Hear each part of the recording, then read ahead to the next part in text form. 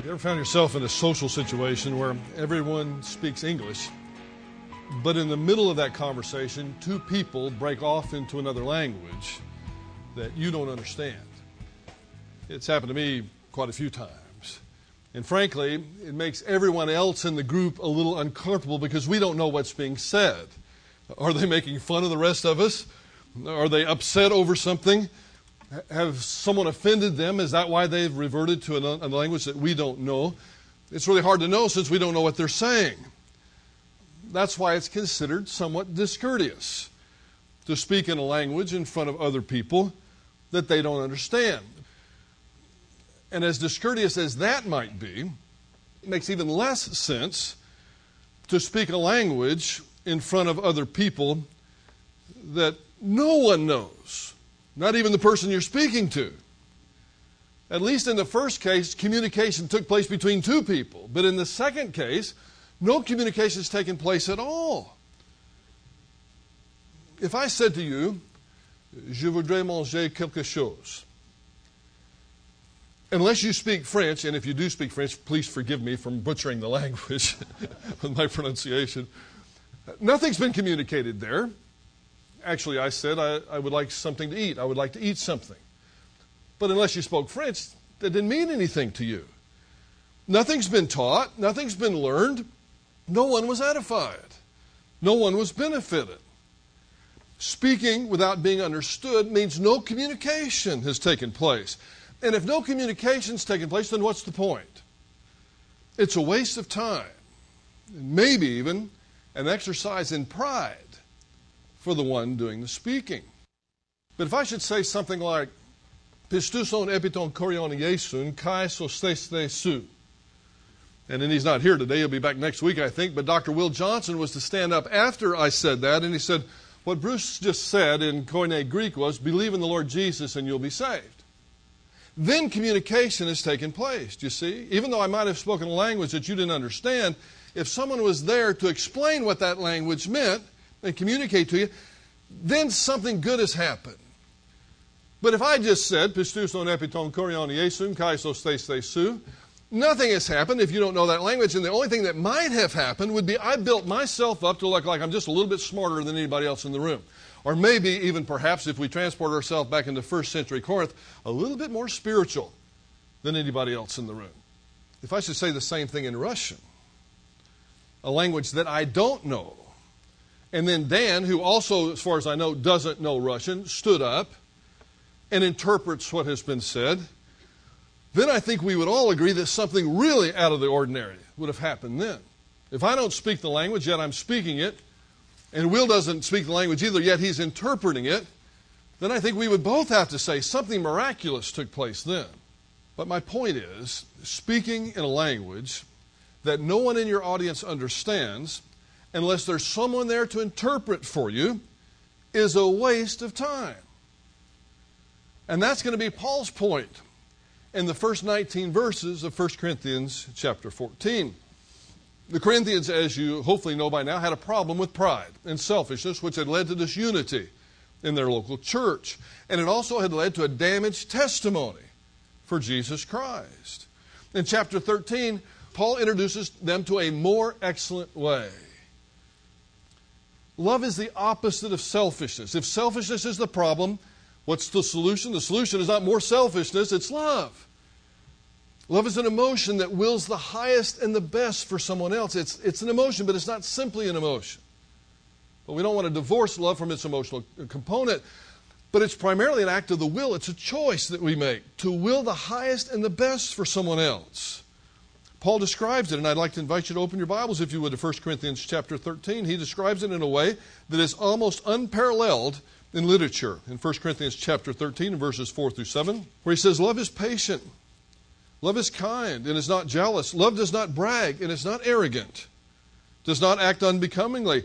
Does not seek its own." You see, that's central to that passage. There's the lack of selfishness. Is not provoked. Does not take into account a wrong suffered. Does not rejoice in unrighteousness, but rejoices with the truth. Bears all things. Believes all things. Hopes all things. Endures all things. These verses don't give us a definition of love per se, but it's an incredible description of love, a divinely inspired description of love. The last time you heard that outside of church must have been in a wedding ceremony. We use it all the time. I use it in the wedding ceremonies that I perform. But it's so much more than just a charge to a husband and wife in marriage. This was a charge to a church that was functioning in disunity because they were all selfish and they were all prideful. That's the original context. So when Paul says something like doesn't seek its own or is not provoked or doesn't take into account a wrong suffered, can you see how that might apply in a church context? Because we all wrong each other either purposely or by accident from time to time in a local church. You can't have this many people in one room and somebody not be offended about something. But love won't take offense. He then goes on in this chapter to compare love, which is permanent and never fails, by the way, and something that they weren't practicing, to three partial revelatory gifts. Gifts of prophecy, tongues, and knowledge. Not permanent, and will one day future to the writing of this letter, fade away. We found out in verse 10 that when completed revelation has come, the partial revelatory gifts were no longer necessary. And then as chapter 14 opens, he makes an application of what he taught in chapter 13. And this is key, because in chapter 14 we're so in a rush to see what Paul has to say about tongues. Is it legitimate for today? What about this speaking in a heavenly language? Is it okay to pray in a heavenly language? Should I speak in tongues without an interpreter there? We're so quick and we're in such a rush to get to that we miss the first two words in chapter 14, which is the key to understanding the rest of the chapter. Because the first two words of chapter 14 introduce the application, but they also follow up on what he said in principle in chapter 13. Pursue love. Pursue love. That's the answer. The Greek term dioko, which is translated pursue here, gives us a picture of a hunter chasing after his prey. It reminds me of those old Mutual of Omaha Wild Kingdom shows that we used to watch as a kid. Remember, right before the NBA basketball games on ABC on Sunday afternoon. I always remember one of the opening scenes. There would be a lion in slow motion chasing after this African antelope. In the slow motion shots, you can see the muscles just rippling in this lion as he goes after dinner. Now, the lion's not killing his prey for grins. He's going after his prey because he's hungry and he wants to eat something. He wants to achieve maximum speed so that he can catch dinner for himself and for his family. That's the mental picture. That's the word Paul uses here to describe our attitude, or what it should be, toward love, toward willing the highest and the best for somebody else, toward thinking about the other guy for a change and not just ourselves. That's what they were doing in Corinth. They had the selfishness thing down. It's the selflessness that they needed to focus upon. So he doesn't use an ordinary word here. He uses a word of aggression. Love is not a nice idea to be practiced when it's convenient for us. It's a command of the Lord. We're to love one another as He loved us, and we're to pursue it like a lion chasing down his prey. Sacrificially, selflessly, not selfishly. There's no selfishness in love. Now, there may be selfishness in the way some of us practice love, but it's not really love if there's selfishness there. And we're to pursue this love, this willing the highest and the best for somebody else, with the same intensity that a hunter pursues its prey, not for a trophy on the wall, but so hunger might be satisfied. He goes on to say, but be eager for the gifts of the Spirit, most particularly that you may prophesy. Now he's going to get into a comparison between prophecy and tongues in this chapter. But he doesn't do it before he sets the tone of pursuing love. Now, how do we pursue love? He's going to tell us in the rest of this chapter. At least he's going to tell us with a specific reference to what was going on in Corinth. Now, we have to make our own application for today, and we can. It's not that hard to do. We need to make our own application for our local church. We need to make our own application between our spouses and between us and our children and between us and our friends. But we can see the principle here. Be eager. Pursue love, and New American Standard said, yet desire earnestly the spiritual gifts. Be eager for the gifts of the Spirit, most particularly that you may prophesy. By stressing the priority of the application of love, Paul is not disrespecting the spiritual gifts. We should be eager for them. The Corinthians should be eager for them. They are of the Spirit, after all. They are spiritual with a capital S, spiritual gifts. But in the process of eagerly desiring these gifts, Paul says we should, at least the Corinthians should, desire prophecy. Well, why? Why would the Corinthians have a need to desire prophecy over tongues? And you may be asking yourself this today, because we said it the last two lessons, since prophecy, tongues, and knowledge were gifts that faded away with the completed canon of Scripture, why are we even talking about this? Well, there's several reasons. We're talking about it for one reason, because it's part of the Christian community today. We need to discuss it and see if what's going on in some localities is legitimate or not, and we need to do it in love and not in meanness or not in arrogance or pride. So that's something that needs to be discussed. But we can see in the way that Paul works this out how we might work out love in our own personal situations. Again, in the local church, with our spouses, with our children, with our friends. Because I got to tell you, you may think you have a bunch of friends if your modus operandi in life is selfishness, but I'm going to tell you something, you really don't. People may hang out with you for some reason because you can do something for them, but they're not really your buddy. People are not attracted to selfishness. They're attracted to selflessness. And when you have two people that are in a friendship, or two people that are in a marriage, or a whole bunch of people in a church that are both acting toward each other in selflessness, that's a dynamic that spirals upward. But if we're both acting in selfishness, it's a dynamic that goes down. And the Corinthians were in a downward dynamic at the time that Paul writes this. Why should we, or why should they, emphasize prophecy? In verse 2, because the person who speaks in a tongue does not communicate to human beings, but speaks to God. Now this is a head scratcher. Here's where we get our first clue that what was accepted as speaking in a tongue, or tongues, but more specifically a tongue singular, I'll go over that in a moment, in Corinth, was not the same action that occurred in Jerusalem on the day of Pentecost. Tongues were originally the power of speaking supernaturally in a language, a known language, never learned by the speaker, that language being made intelligible to the listeners by means of the equally supernatural gift of interpretation. But that's not what we see in Corinth in chapter 14. It may have been legitimate at the time. It's highly debatable. But what was happening in Corinth was definitely not what happened on the day of Pentecost. We have to recognize that if we're ever going to understand what's going on in chapter 14. The way they were doing this, the way that Corinthians were speaking in a tongue, singular, was that of a person praying to God in an unknown language, or perhaps no language at all, some sort of babbling sounds. Now, here's one thing that's going to help us to understand what's going on in chapter 14, and it's technical, but track with me if you would.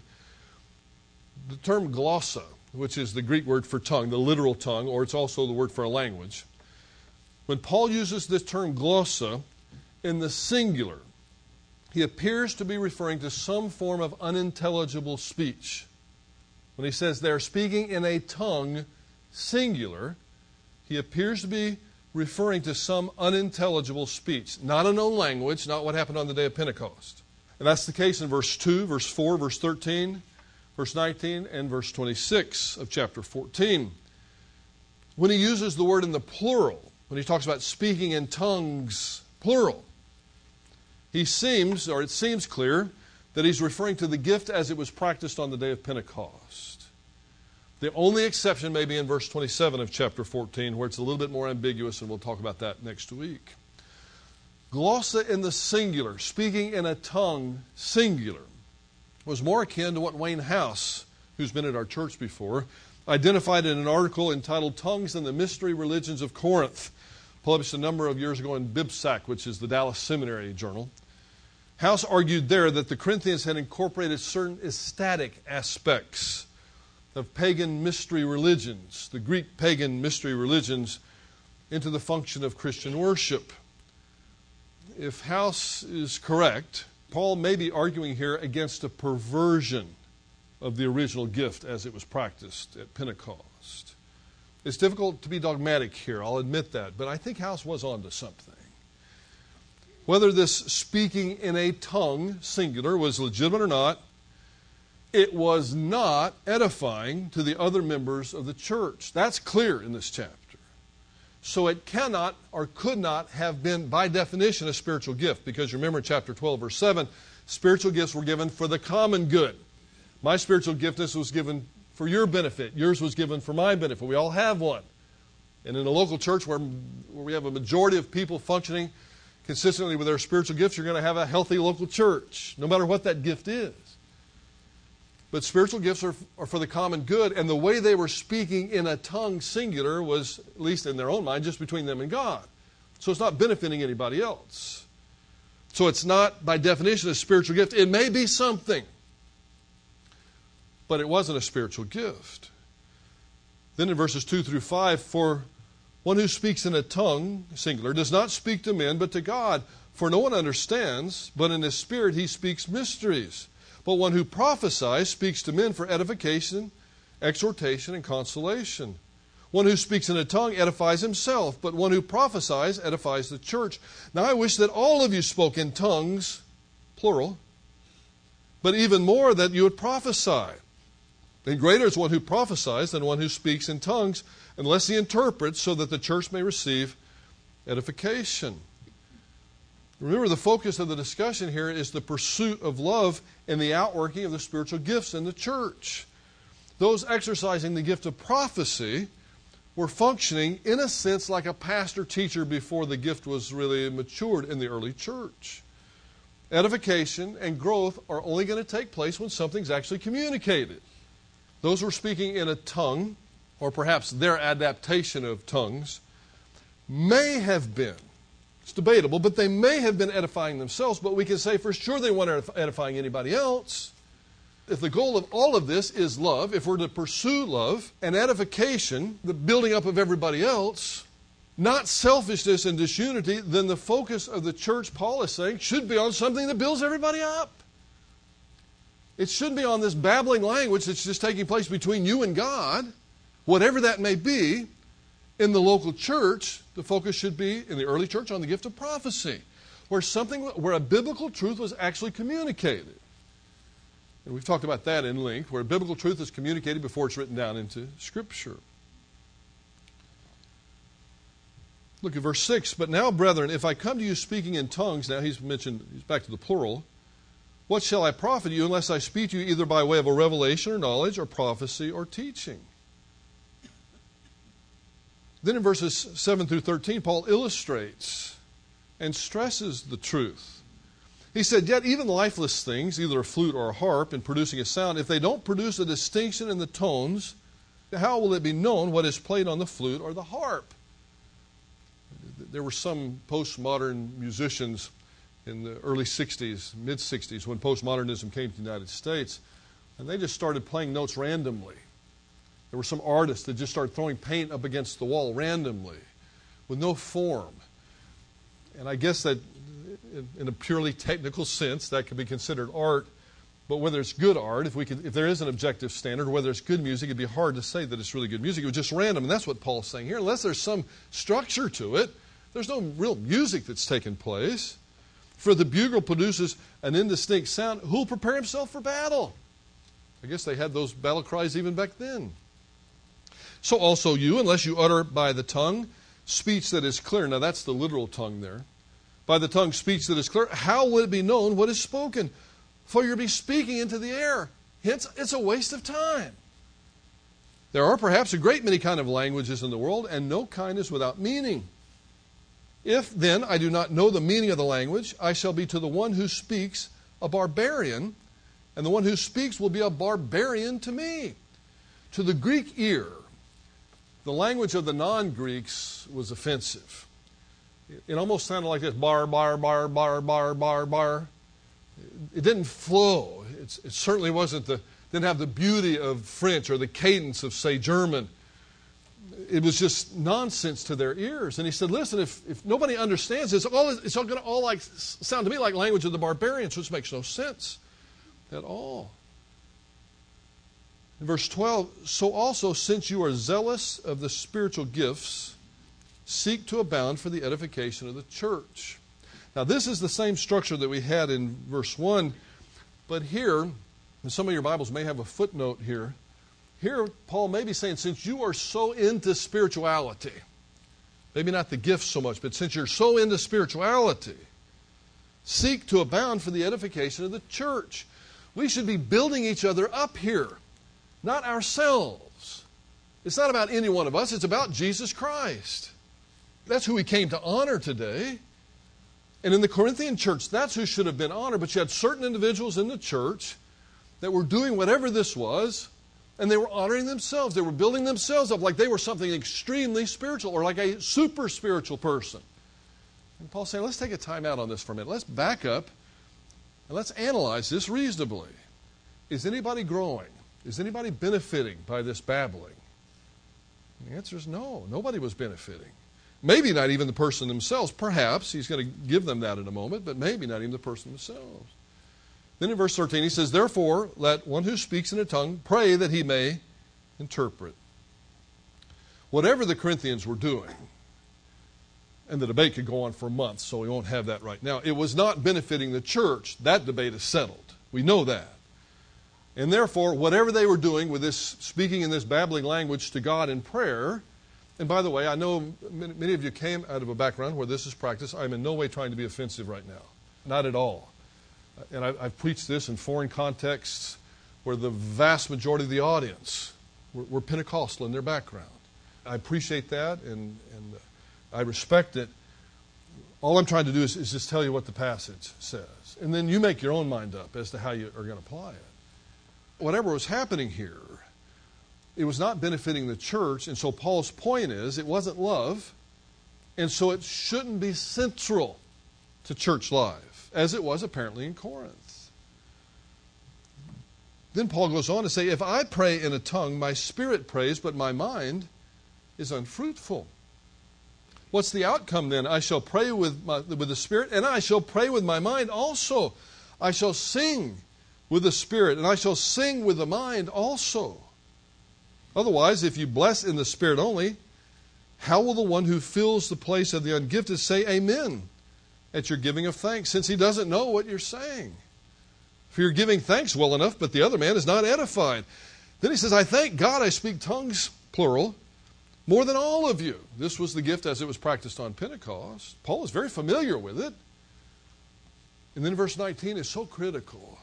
However, in the church, I desire to speak 5 words with my mind that I may instruct others rather than 10,000 words in a tongue.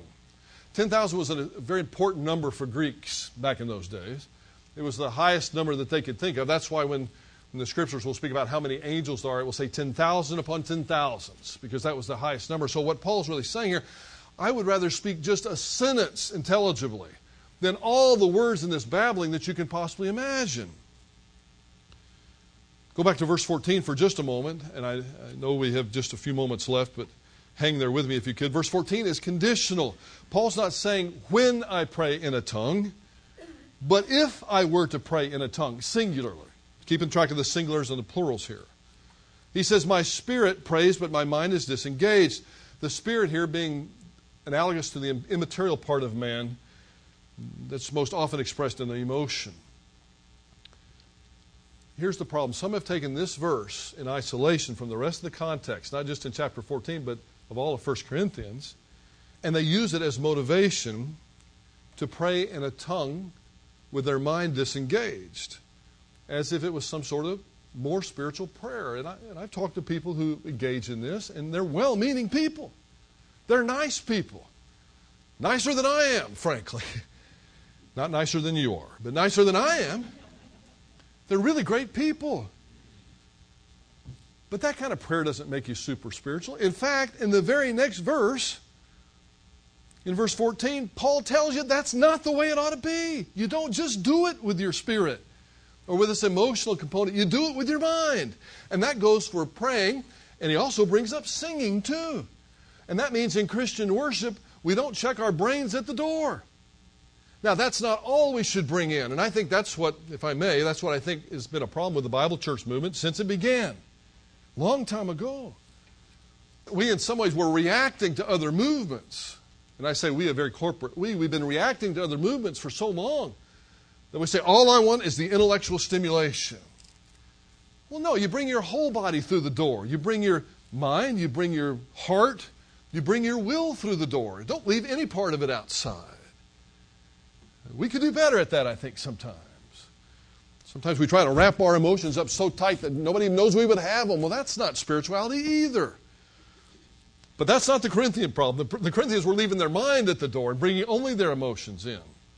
And that's not the right thing to do. Those are not super spiritual prayers. And again, I'm not saying this to be unkind, but that kind of prayer, according to Paul, is nonsense. Even if you're doing it privately at home. Why would you want to just pray with some babbling when you can actually communicate to God your thoughts? And listen, we do have an interpreter within the Trinity. The Holy Spirit interprets our prayers. But we're to make the desires of our heart known to God. We're to give thanksgiving to God. We're to praise God in our prayers. If that's just babbling, nothing really has happened. Paul follows through with this hypothetical example, indicating that it's not the right thing to do. It's never beneficial to disengage the mind in worship. And that means in music too. Music has an ability, just like art does, any kind of art, I think, to get right straight through to the soul. We have to be very careful with the words that we sing. Because you put a good melody to those words and they get right straight through any barrier that you could be putting up. Our mind needs to be engaged. Look at verse 18 again as we close. Paul shifts it back to the plural tongues. He had plenty of experience in speaking in tongues as it was introduced on the day of Pentecost. But he goes back to the singular in verse 19, where he puts the whole thing in perspective. This is the heart of the matter. What they were doing in the church, the way they were doing it, was not loving. It was not benefiting someone else. It was not willing the highest and the best for someone else. It was not building up the church. Praying in a tongue, singular, or in a static utterance, devoid of thinking, in a public forum, was not pursuing love, and thus should be avoided. According to verse 15, praying in a tongue, whether in public worship or privately, was unfruitful. And if it's unfruitful, it should be avoided. We need to engage both our mind and our heart in worship, whether it's private or whether it's corporate. The operative phrase, again, that governs this entire chapter comes at the very beginning of the first verse. Pursue love. Speaking without being understood means no communication is taking place. And if no communication is taking place, it's not the loving thing to do. And if it's not the loving thing to do, it sure ought not to be central in the practice of the local church.